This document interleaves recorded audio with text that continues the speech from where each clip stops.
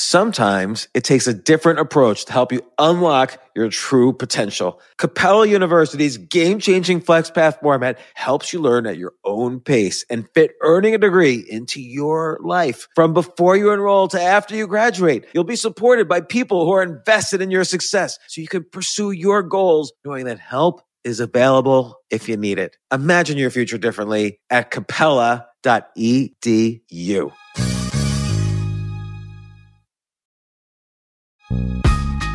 This isn't your average business podcast, and he's not your average host. This is the James Altucher Show.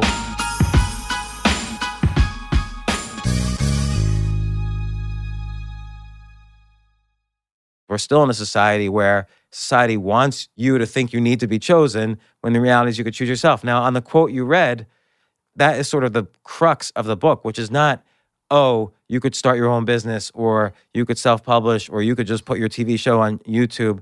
The real crux of it is you have to have inside of you the ability to realize that choosing yourself is possible because you're at bottom. So you can't, and you're feeling horrible. So you can't just say, well, I'm going to put my TV show on YouTube because you're feeling so horrible about yourself. You can't do that.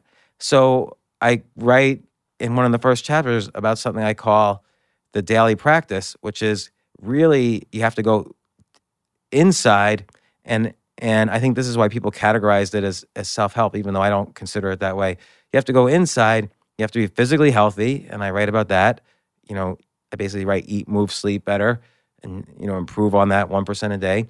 You have to be emotionally healthy, and in the quote you read, you have to be around people who help you and people who you help, and you build your team and your scene. And there's historical cases like, you look at like the writers of the 50s, the Beat movement. It's not like Jack Kerouac, William S. Burroughs, Allen Ginsberg were all separately successful. They actually were in a creative writing class together.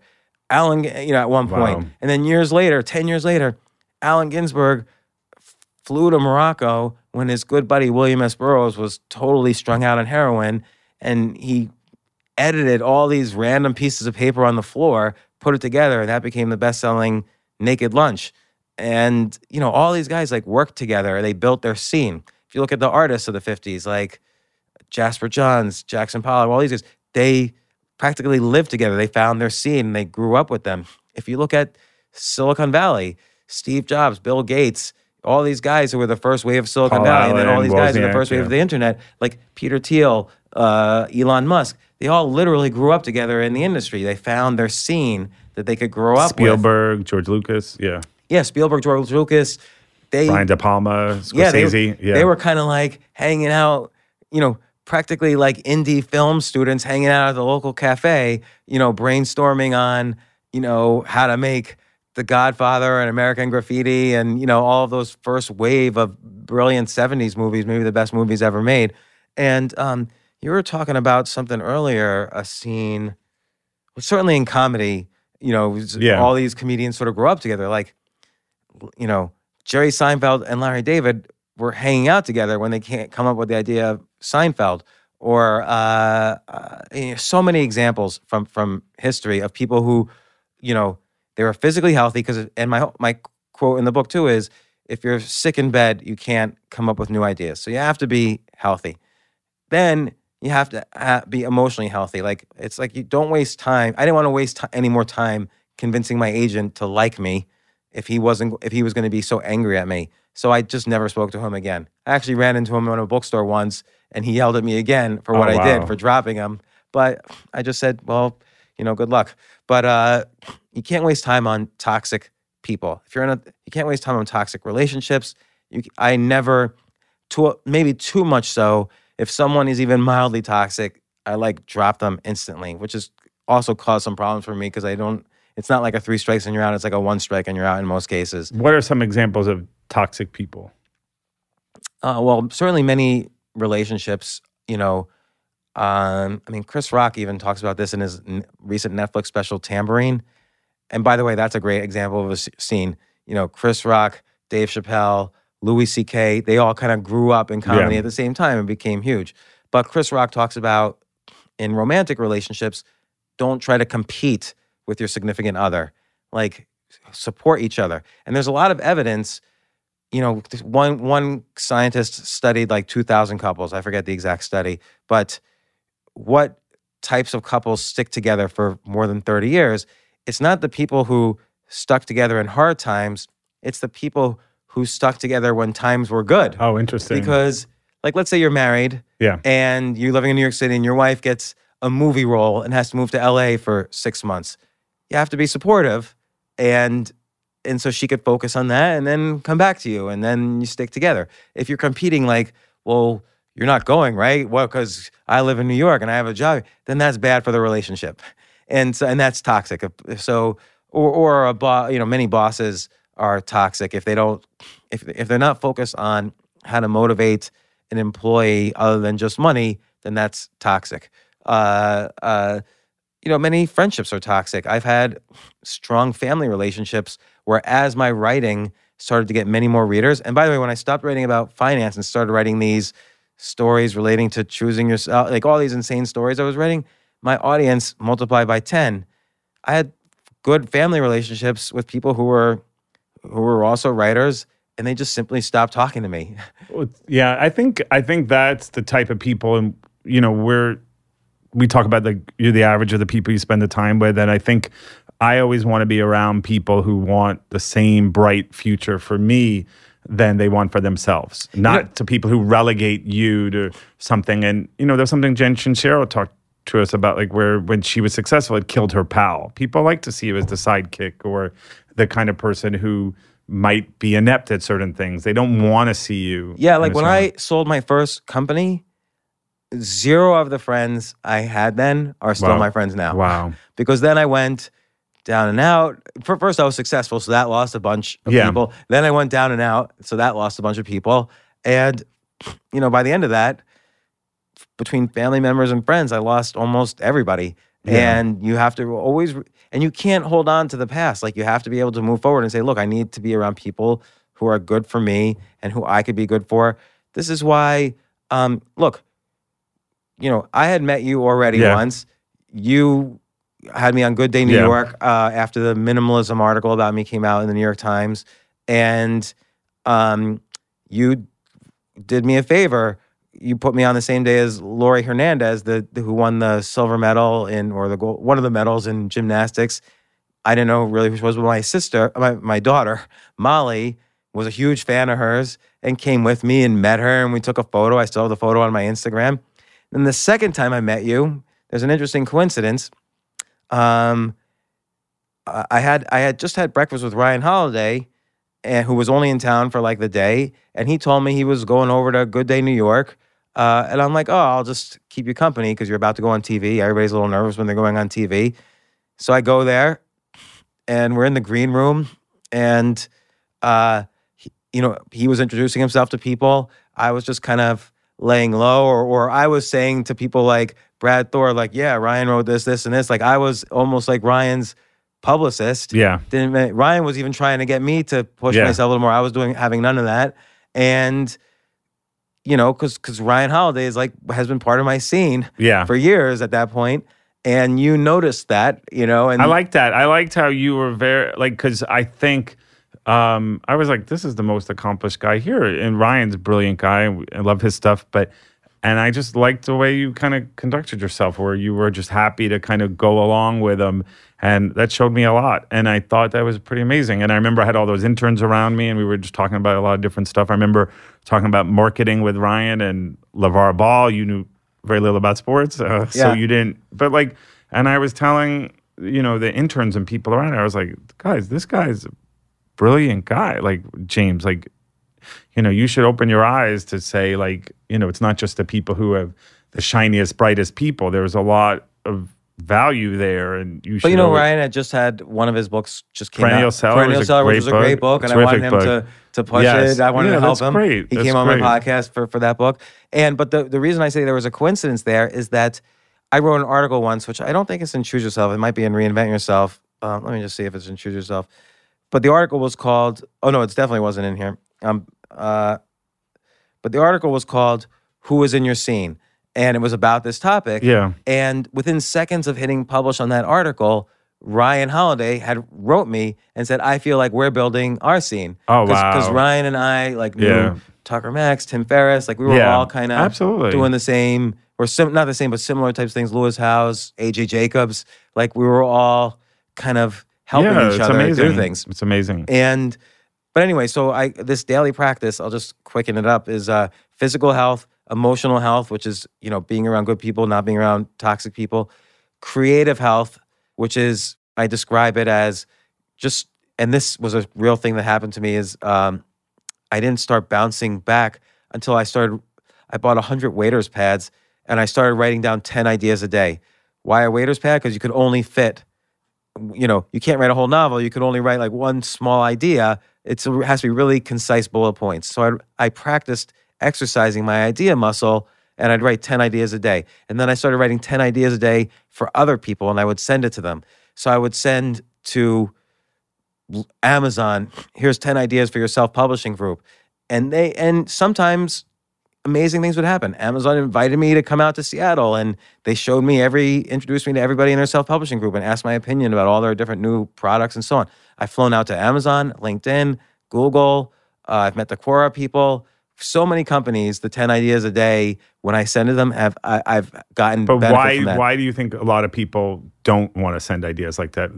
They hold on to it too much. I think people have a scarcity complex. They feel like they're not good enough, so that if they have this idea, maybe someone else will implement it or take credit for it. They're afraid that they won't be given credit.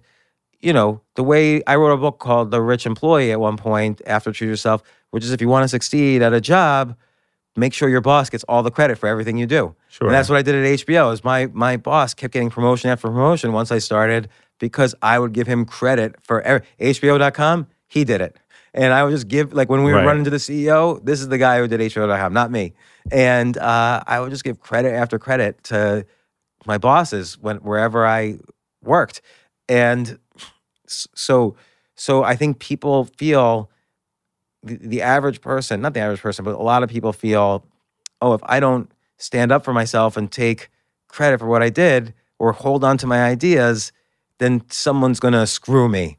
And you see this a lot in the investing world. I used to be a venture capitalist where people would pitch me ideas. Companies would come in and say, we need you to sign a non-disclosure agreement so you can't, this agreement makes sure you can't steal our idea. And I'm like, I don't even know what you're, why would I take your idea? I get pitched ideas all day long.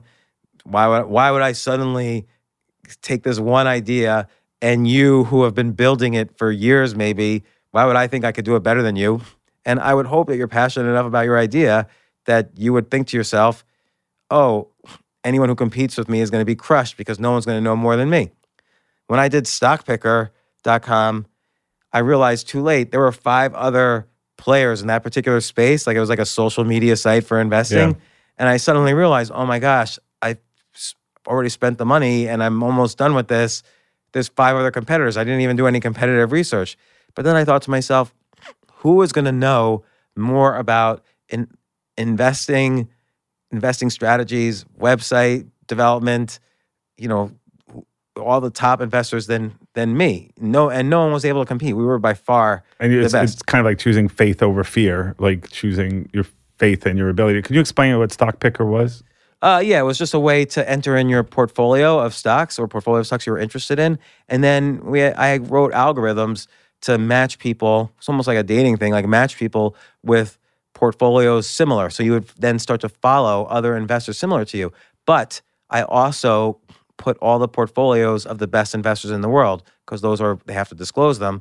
So Warren Buffett, Carl Icahn, George Soros, I put all their portfolios on Stock Picker as well. So then you could see, it could be an educational thing. You could do, you could see what stocks was Warren Buffett in, or what stocks is George Soros in. And then I made a message boards, and then I also made a Q&A, so anybody could ask any question and anyone could answer. So I made that feature, and Jim Cramer started answering all the questions. Like literally in between commercials on his show, I could see him answering questions on Stock Picker. So we had millions of users, and Jim Cramer was the most popular user, and I was the second most popular user. Wow. And so eventually TheStreet.com bought the That's site. terrific. Yeah. So you chose yourself with that company, and it was like the old football coach and owner Al Davis used to say, like, we don't take what the defense gives us, we take what we want. Right, and I'll tell you, Yeah. I had started 9 around that time. 2 things happened. One is I was running a pretty big hedge fund, and a bank wanted to buy it, but they wanted to a major bank, but they wanted me to sign a 6-year employment agreement, and Wow. if they fired me at any point, like at their own whim, they could just get all the money back, and I wasn't allowed to write, and so I turned that deal down. I realized, you know what, I built this business that was paying the bills and doing well, this hedge fund business, but I didn't create any value because it was the only thing they were valuing was me, not the business. And so I said, I've got to shut this business down, which I did instantly. Like, you got to take, if you realize something like that, you got to take action. So the very next day, I sent emails to all the investors and I said, we're shutting it down. And fortunately, we did that. It was like a year before the financial crisis. And then I started coming up with ideas. I did my 10 ideas a day. I started coming up with ideas for websites. So I built like a dating website. I built like a testing education website. I built all these websites. The only thing that got traction, and my business partner said, you know what? We just had 9 failures in a row. All of them were horrible. We would get no traffic. We just did 9 failures in a row. Let's just give up on this and get back to the hedge fund game. We'll build a new hedge fund. And I'm like, no, let's just try this one other thing because it's related to investing. We built that, and it just got huge almost instantly. But it goes to show you, having lots of ideas doesn't mean, people say ideas are a dime a dozen. It's actually really hard to come up with a good idea. And then also, it's really hard to, people say execution is everything. It's hard to execute. And execution, once I had a good idea, the next day I would come up with what I call execution ideas. So how am I going to make this website? Well, I had to spec out what each page looked like. That's 10 ideas per page. And so ultimately, by the time this website was done, there were like hundreds of ideas built into this site. Sure. So that's why none of the competition could even come close to me. I had every investment strategy I'd ever looked at for the prior 8 years baked into this website. And we had software running behind the scenes, generating signals for investment and trades. Anyway.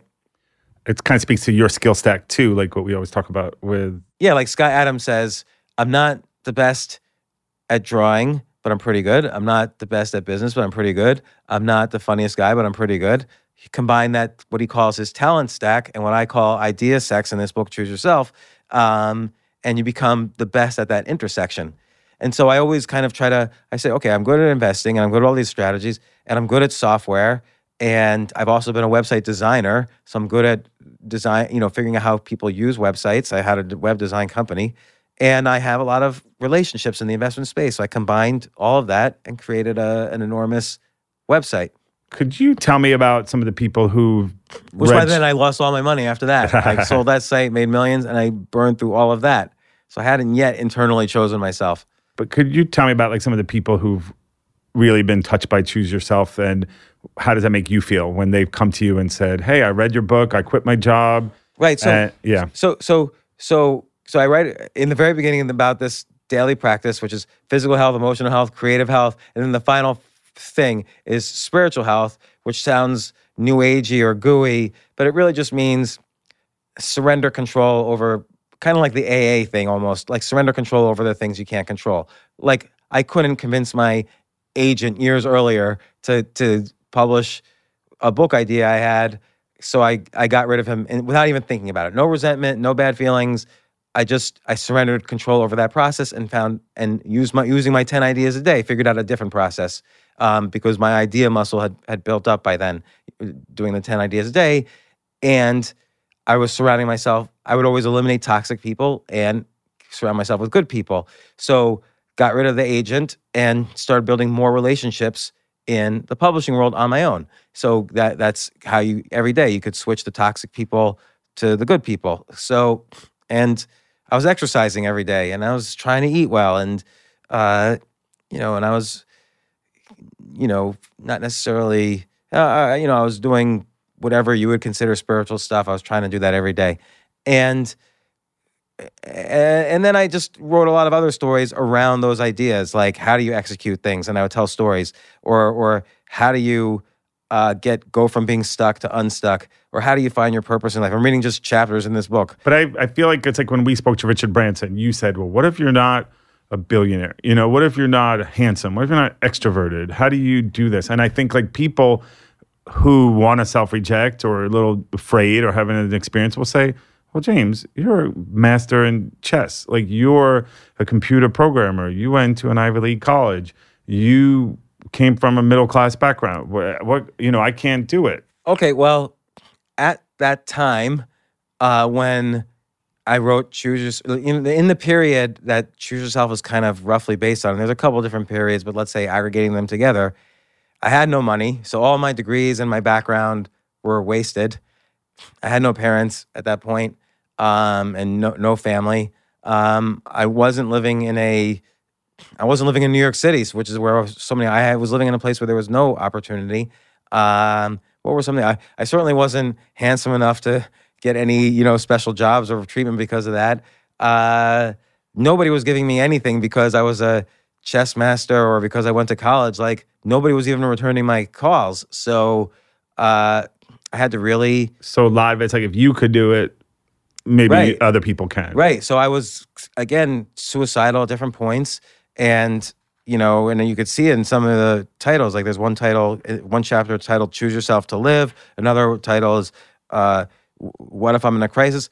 Another chapter, which became one of the more popular ones, The 7 Habits of Highly Effective Mediocre People. Because most people are just, and I include myself, most people are just mediocre. We're not, Richard Branson, who's I consider very special, or we don't have the physical prowess of, like, let's say, a Tony Hawk in skateboarding, or we don't have, I don't know, who are some of the many other people on the podcast. Yeah. We don't have the chess playing ability of Gary Kasparov. We don't have the business ability of the 15 billionaires that I've had on this podcast, or like Sarah Blakely, Richard Branson, Mark Cuban, and so on.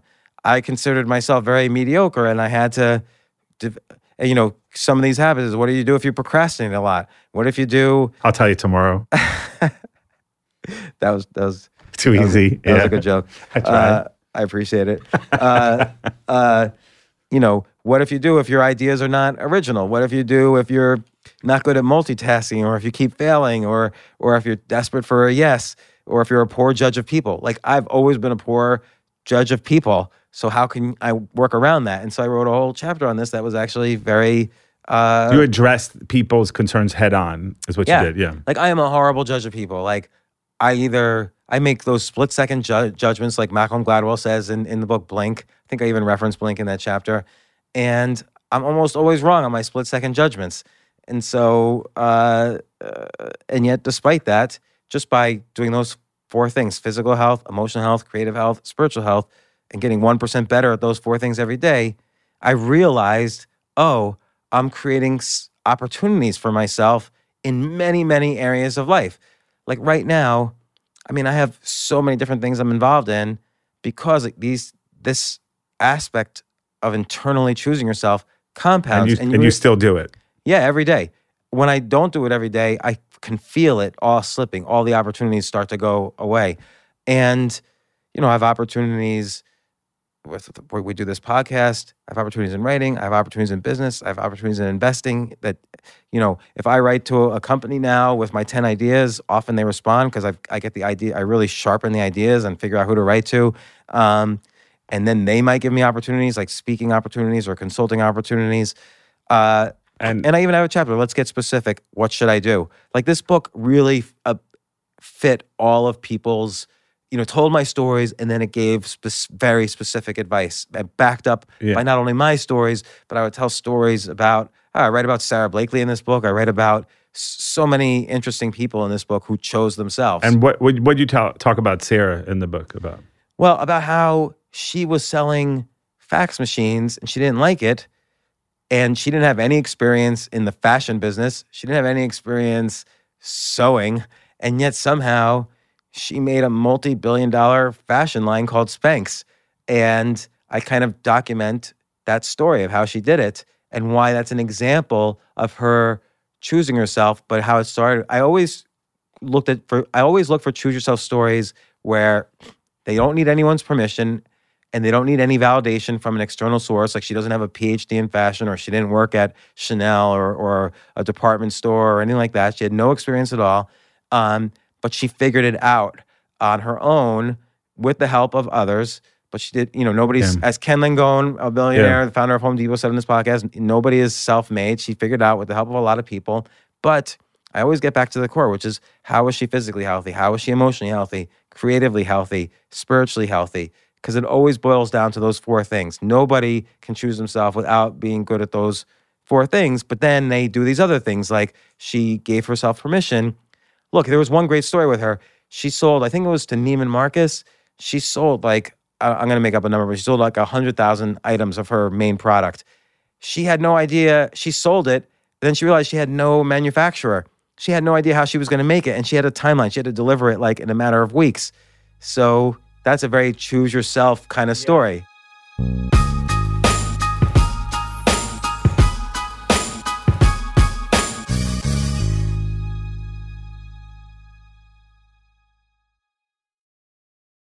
I liked where I remember her saying where, she was careful if she told her friends, like, hey, I have this idea called Spanx.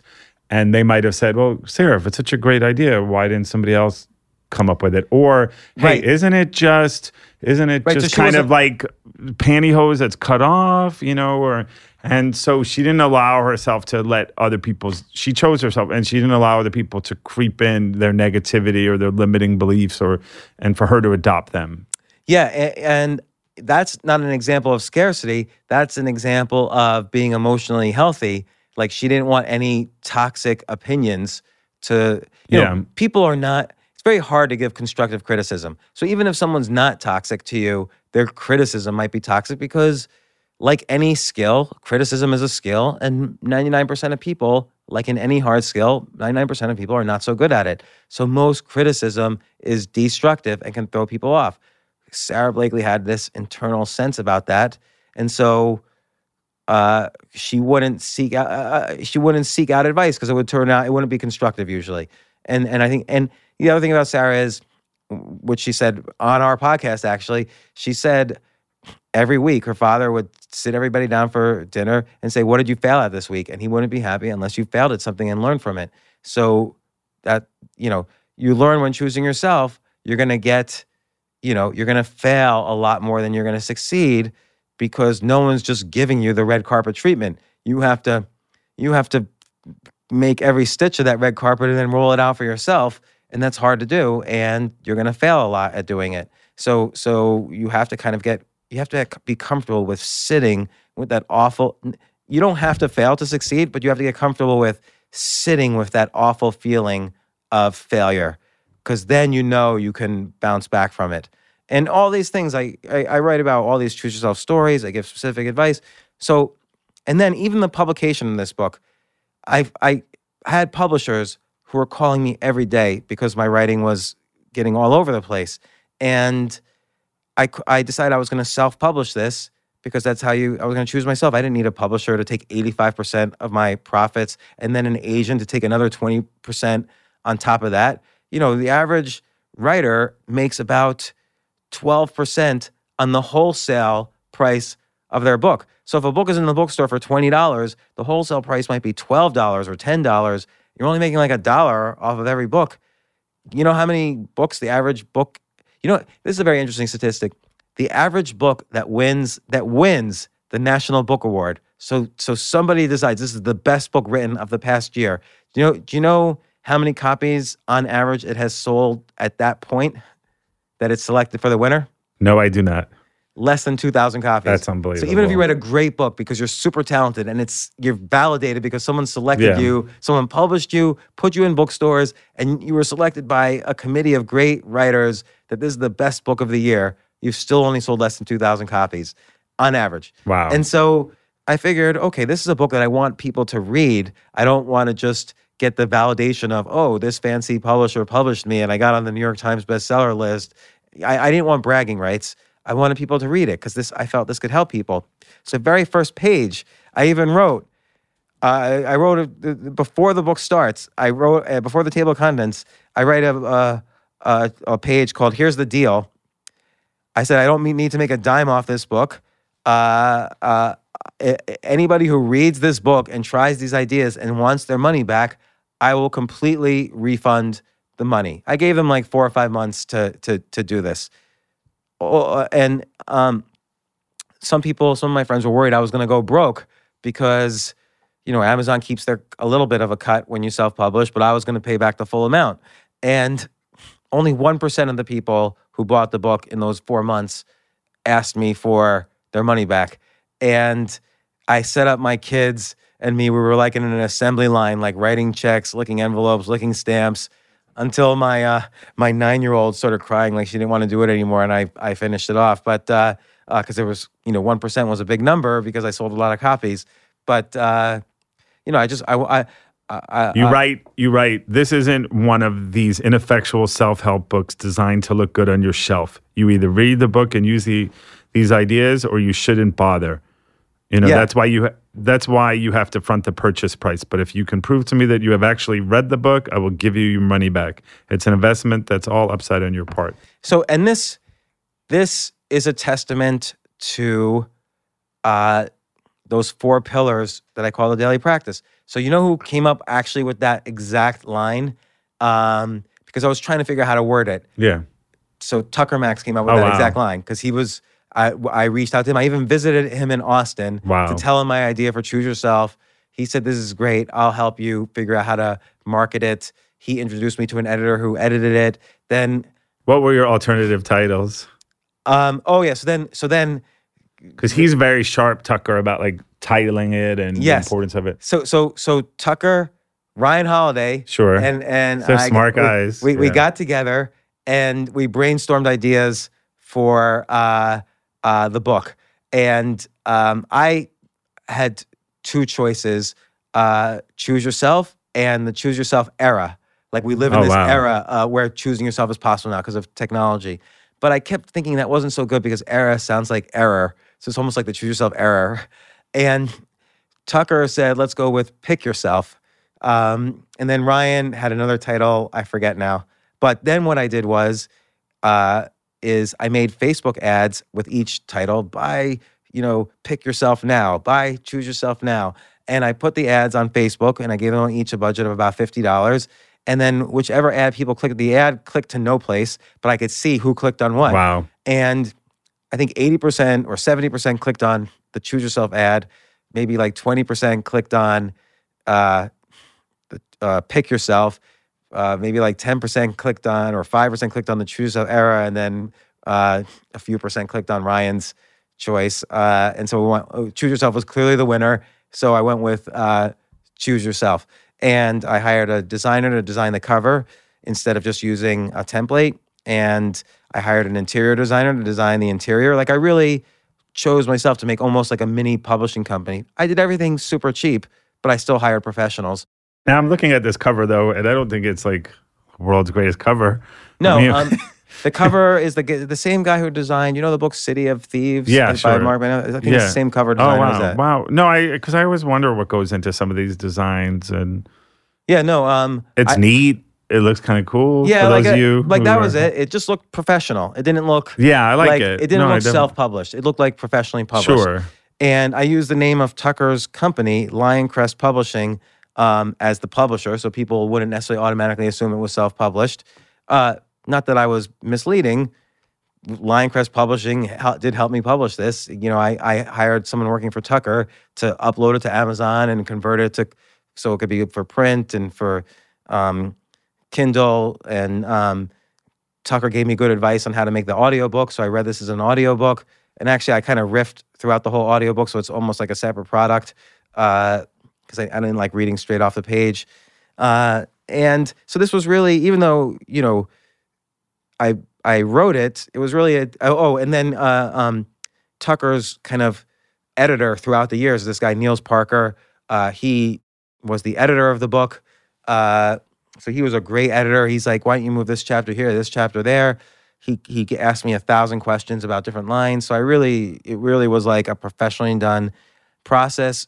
Ryan and I would brainstorm 6 months in advance. Ryan Holiday and I brainstorm ideas for marketing. Like I set up this is 2013. I set up before I published it on Amazon, I set up my own store, but it would only accepted Bitcoins to publish this book. So I wrote an article saying, I'm the best-selling Bitcoin-only author ever. CNBC had me on, and Herb Greenberg, a noted skeptic and a good friend, asked me, did you just do that Bitcoin-only thing for publicity? And I said, well, I'm on national television right now because of it, so you tell me. So it worked. I ran for Congress.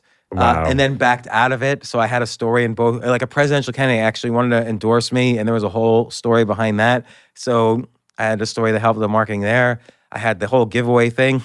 Kevin Kelly had suggested the idea of giving away a book, giving the money back if they buy it, because they value it if they buy it. So even though, like I said, Tucker and I worked out that line, it was Kevin Kelly's, who's been on the podcast a couple of times, and he's famous for the article 1,000 True Fans.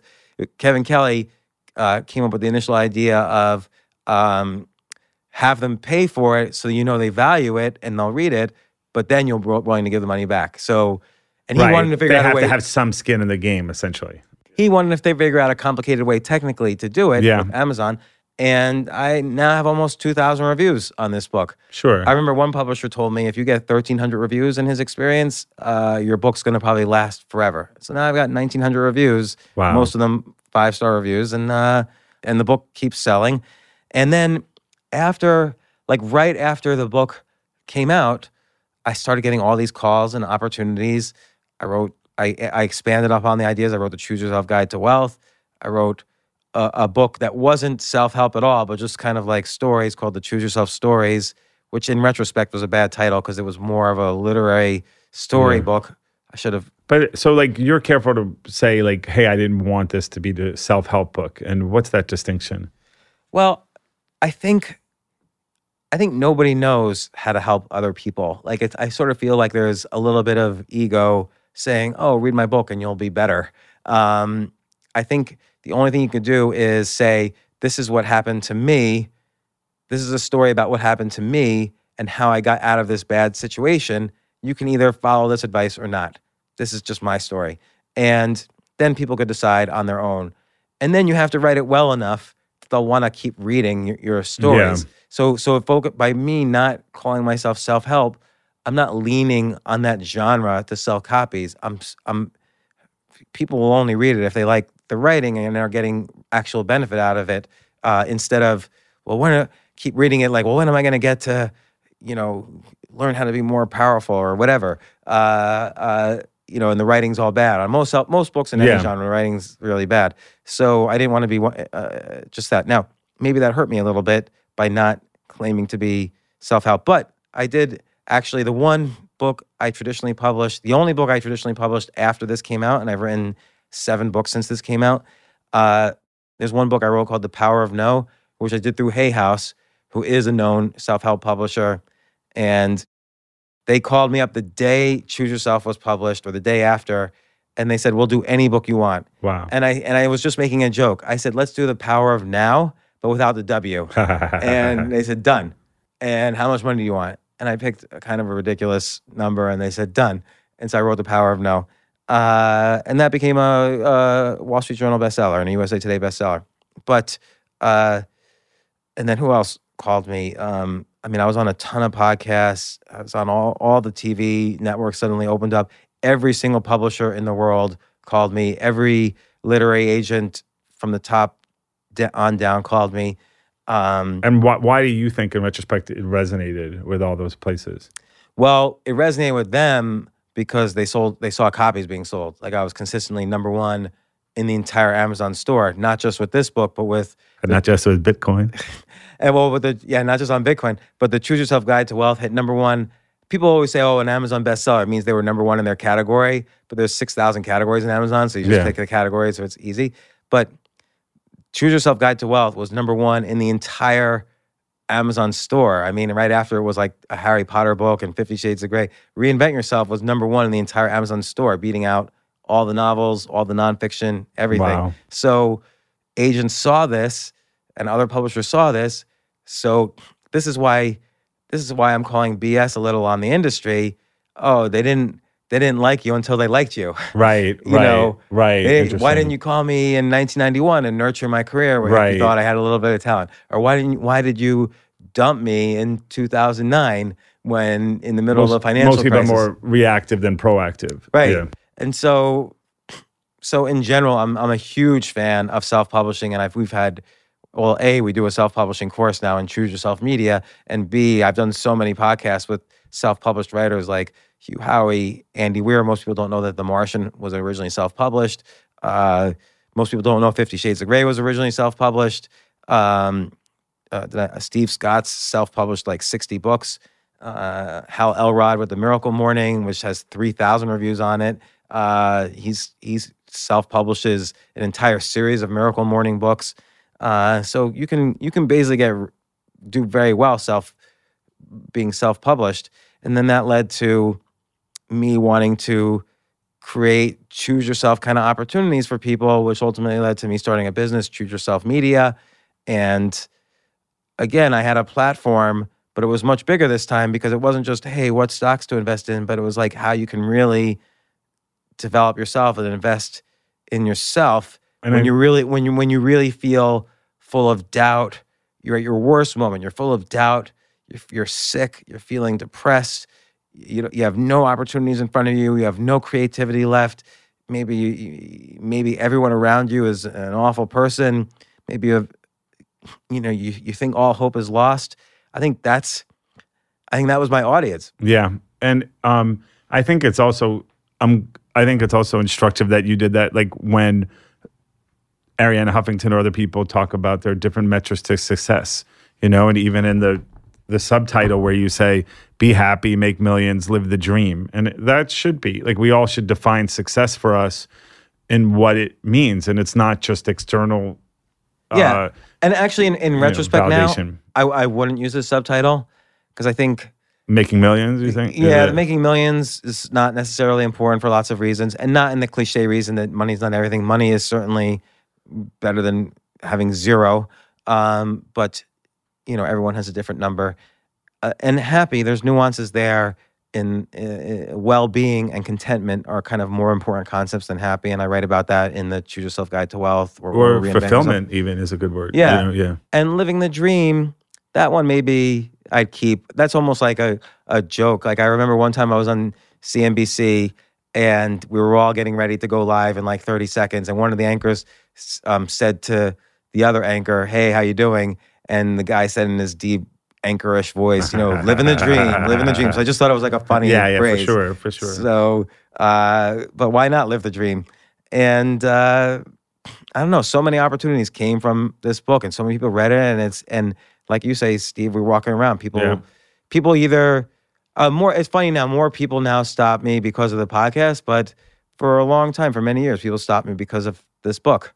So, and people still stop me because of this book, but I would say people more stop me for the podcast at this point. Because the podcast is not only my stories and techniques, but the hundreds of billionaires, athletes, actors, writers, inventors, creatives who have succeeded in all their methods for success. So I think the podcast became a huge benefit. It's which again I base a lot of Reinvent Yourself, and then my next book, Think Like a Billionaire, on things that happen in this podcast. Yeah, I'm glad to be a part of it. It's amazing. Yeah, well, Steve Cohen, our podcasts together have been so great because you've taught me how to get like all the amazing guests that you've got. Like I chose Steve Cohen. Yeah, hallelujah. to get I'm very grateful. All these great podcast It's definitely guests. changed my life, and I do think that I'm able to evangelize for what you've been doing, just unabashedly, because I see it. I see it on a daily basis. I see how you treat people. I see how you've been successful. And I would say that I always liked, and Dan Coyle wrote the Talent Code and he wrote the Culture Code. But in the Talent Code, one of the things he talks about was how in Korea, this golfer became number one. And it was kind of an ignition for everybody else. Like when you see somebody do it. So I feel like obviously seeing is believing. Yeah, and I think that I could watch people like you who are like, okay, well, maybe if he can do it, I can do it. I don't have that same talent stack, but why not? And no, everybody does. That's why Yeah. First off, I have a whole chapter on how to deal with your most common excuses.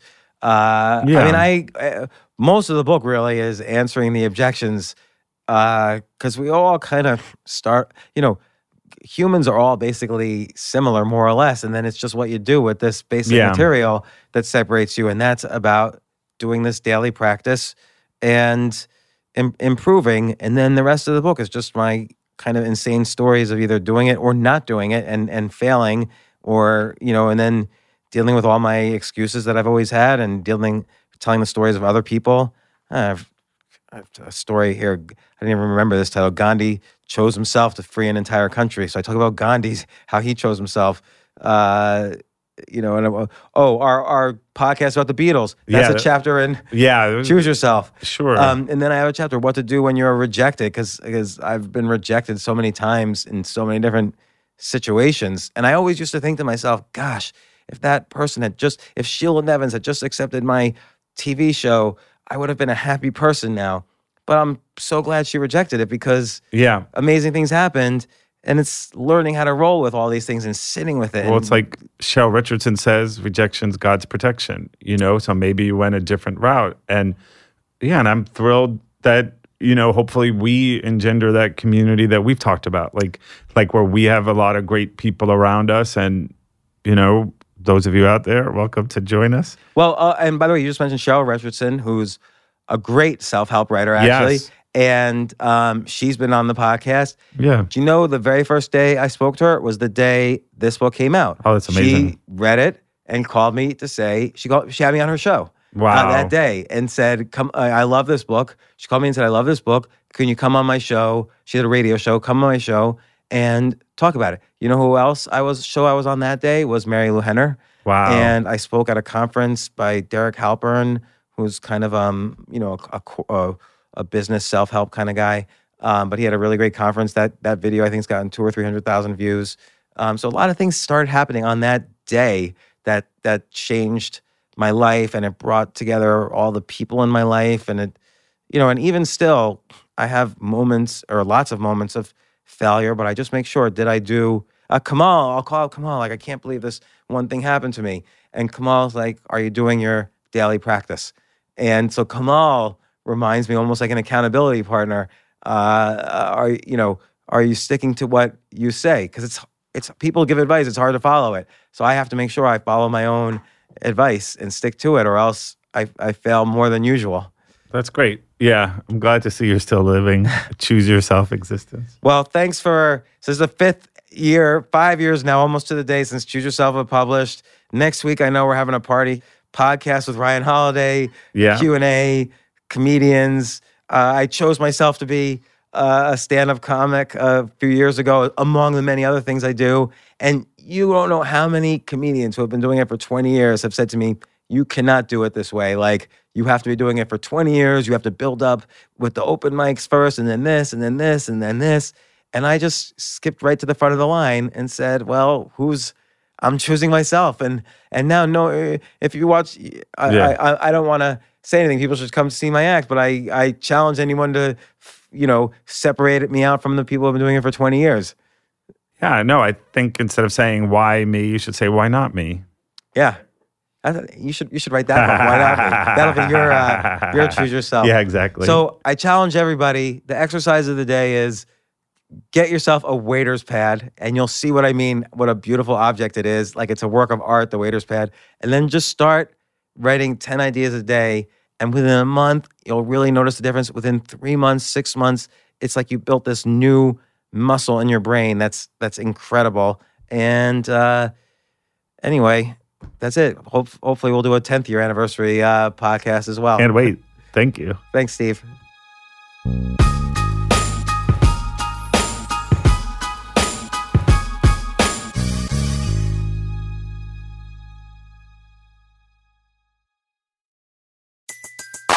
Everybody in your crew identifies as either Big Mac Burger, McNuggets, or McCrispy Sandwich. But you're the Filet-O-Fish Sandwich all day. That crispy fish, that savory tartar sauce, that melty cheese, that pillowy bun. Yeah, you get it. Every time. And if you love the Filet-O-Fish, right now you can catch two of the classics you love for just $6. Limited time only. Price and participation may vary. Cannot be combined with any other offer. Single item at regular price. Ba-da-ba-ba-ba.